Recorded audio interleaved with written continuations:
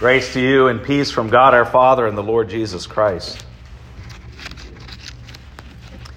One's life does not consist in the abundance of his possessions. In our gospel lesson today, we meet a rich man who wants to just keep piling up his riches. You might think of someone like Charles Dickens' Ebenezer Scrooge.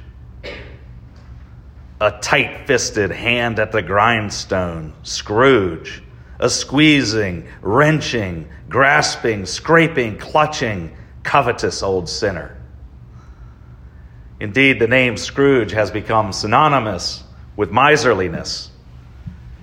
But that's not the correct picture for this rich man. Not the one from our gospel lesson.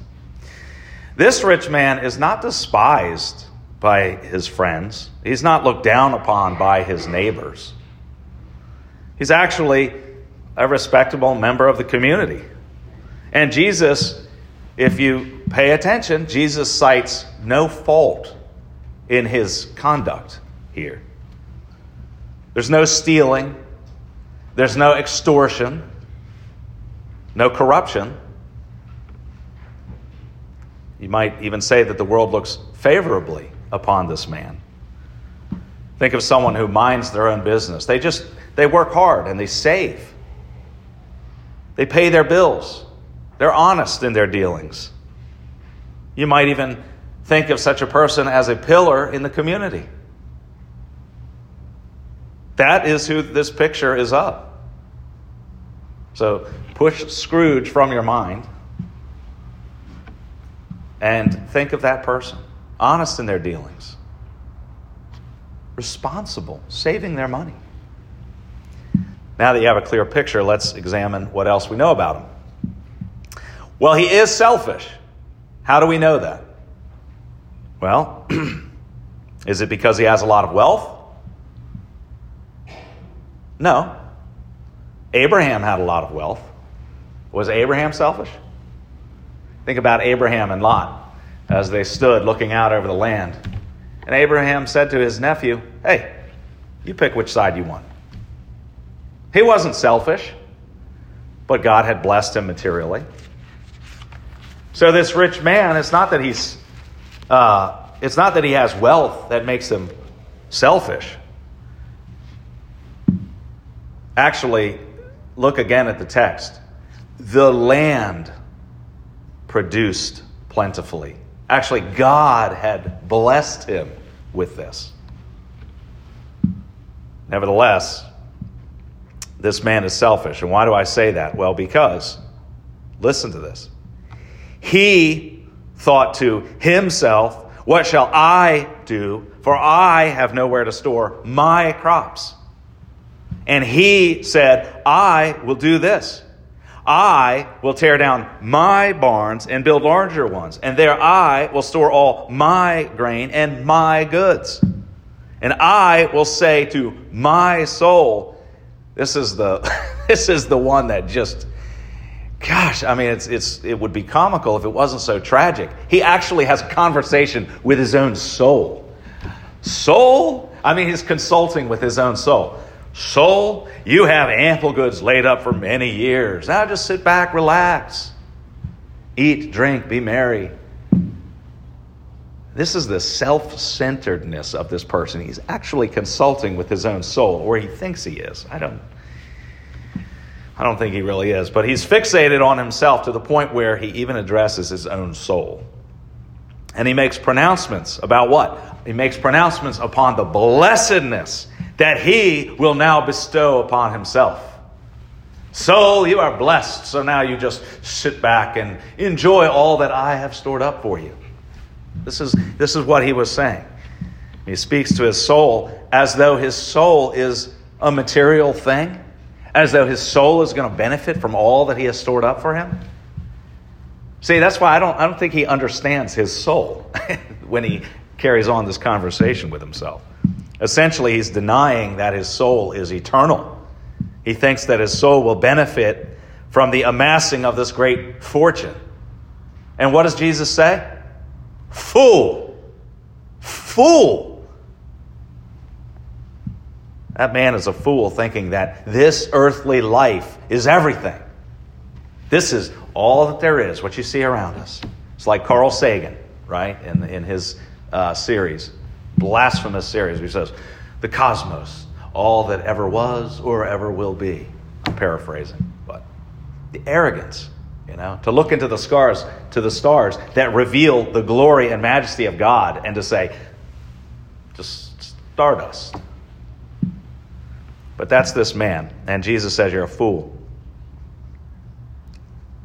Jesus goes on to say, this night, your soul is required of you. And the things you have prepared, whose will they be? All this wealth that the man has been blessed with is left behind where his soul cannot benefit from it. And who's it going to be left to? Well, who knows? Perhaps there are two brothers, two sons of his, that will quarrel over who should inherit it. I mean, that's what started this whole thing, is a brother, one of two boys comes to Jesus and says, can you settle a dispute? And that was a legitimate thing to ask. You would oftentimes you would go to a rabbi who would settle a dispute when you have a dispute about how the law should be interpreted. So it was a reasonable thing, but who knows? Perhaps that's what happens. He dies tonight, and now you have his two heirs fighting over his fortune. But one thing's for sure, his soul will not benefit from it. All right. Perhaps you're wondering how you measure up to this example. Pastor, it's okay for me to have a 401k, right? I mean, it's responsible to have a retirement investment. That's okay, right? What am I supposed to do? Just give all my money away? Give everything away? I mean, wouldn't that be irresponsible if I did that? Keep asking yourself those questions. Just don't expect me or Jesus to give you an answer on that. It's meant to be something that you think about.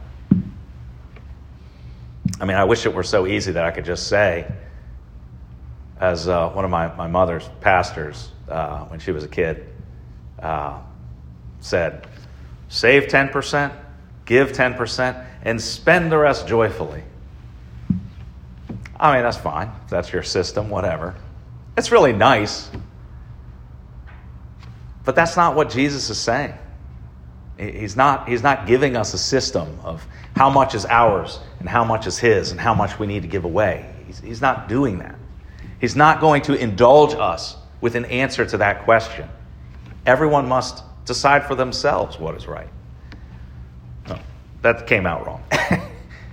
Everyone must decide for themselves what God's will for them is, recognizing that all of these things are a blessing from God. All that we have is a blessing from God.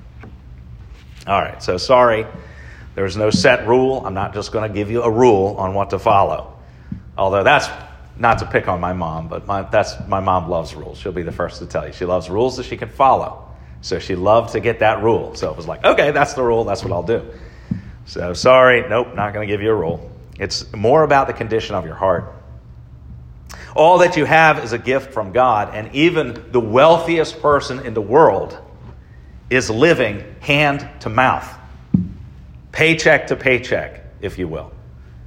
Oh, they have plenty of money stored up so that they're not literally living paycheck to paycheck, but figuratively, yeah, they're living paycheck to paycheck. Why? Because every single breath that they take is a very gift from God given to them. I know I've said this before, and I'll say it again. The ancients, they had this idea that the sun is like pulled across the sky by a chariot. They were closer to the truth than many people are today. Because we have it in our minds that all of these things are just happening and we take it for granted. No. God is causing all of this to happen every single moment. You don't exist for one fraction of a millisecond without God's say-so. Everything is God's. Everything is God's. Of course, the law demands that you all be good stewards of these gifts that you receive from the hands of God. God's word through the prophet Zechariah. And the word of the Lord came to Zechariah, saying, "Thus says the Lord of hosts, render true judgments, show kindness and mercy to one another. Do not oppress the widow, the fatherless, the sojourner, or the poor, and let none of you devise evil against another in your heart." And this isn't an isolated word from God. Mercy, kindness, compassion upon those that are in need all around us is throughout the Scripture. It's an absolute expectation. Of course we are to do that. God calls for compassion, for mercy, for generosity toward those that are in need. So then you might ask, well, is that then what it means to be rich toward God? Am I rich toward God if I give so much, I give until it hurts? Is that being rich toward God? No, that's not the right thing either. I mean, if you were to conclude that would be a sort of self-righteousness. Oh, I know how much I give. I give a lot. I give a lot, and that's earning me cred, street cred, because I'm out there giving a lot. I'm all in favor of that, obviously. I mean, that's all fine. Just don't think that there's some kind of righteousness you get from that. And that's not what it means to be rich toward God.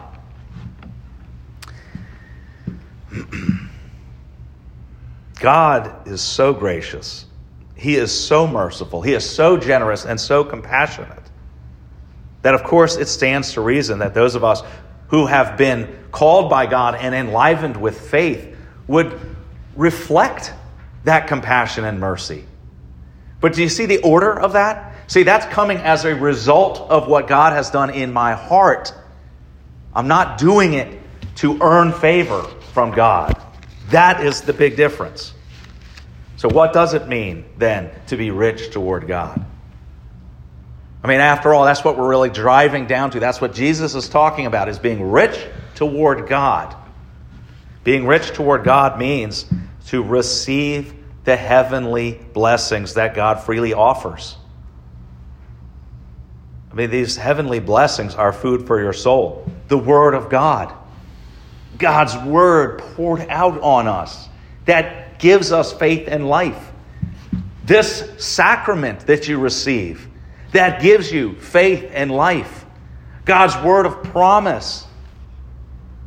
Desiring that, wanting that, and seeing in that, in God's Word and in the sacraments, seeing God's gracious disposition toward us, that is being rich toward God.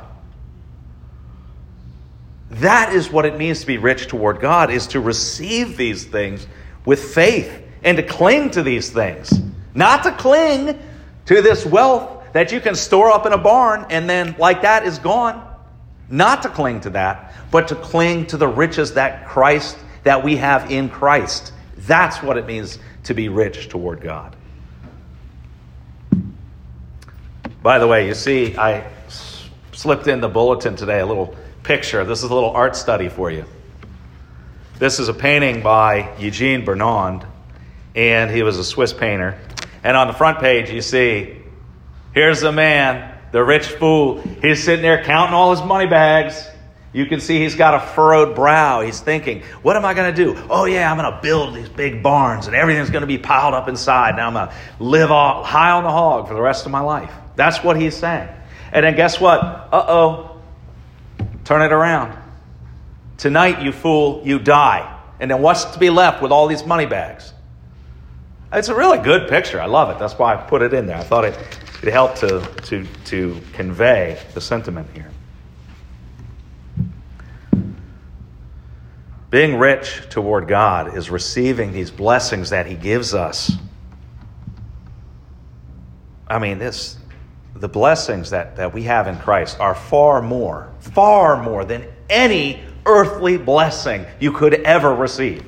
Far surpasses. Jesus Christ has suffered and died for your sins. He who is blameless, Christ, has given His life for you, a ransom for you who are not blameless. Receive this gift. Receive the gift of eternal life. Pay no account of the riches that you currently possess or that you lack.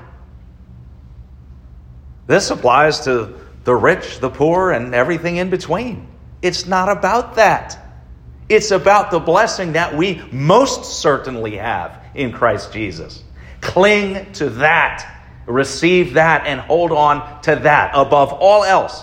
That is what is most precious.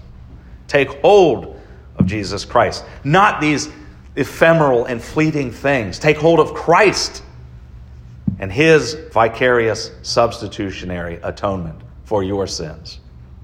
That is what it means to be rich toward God. The peace of God, which passes all understanding, keep your hearts and minds in Christ Jesus.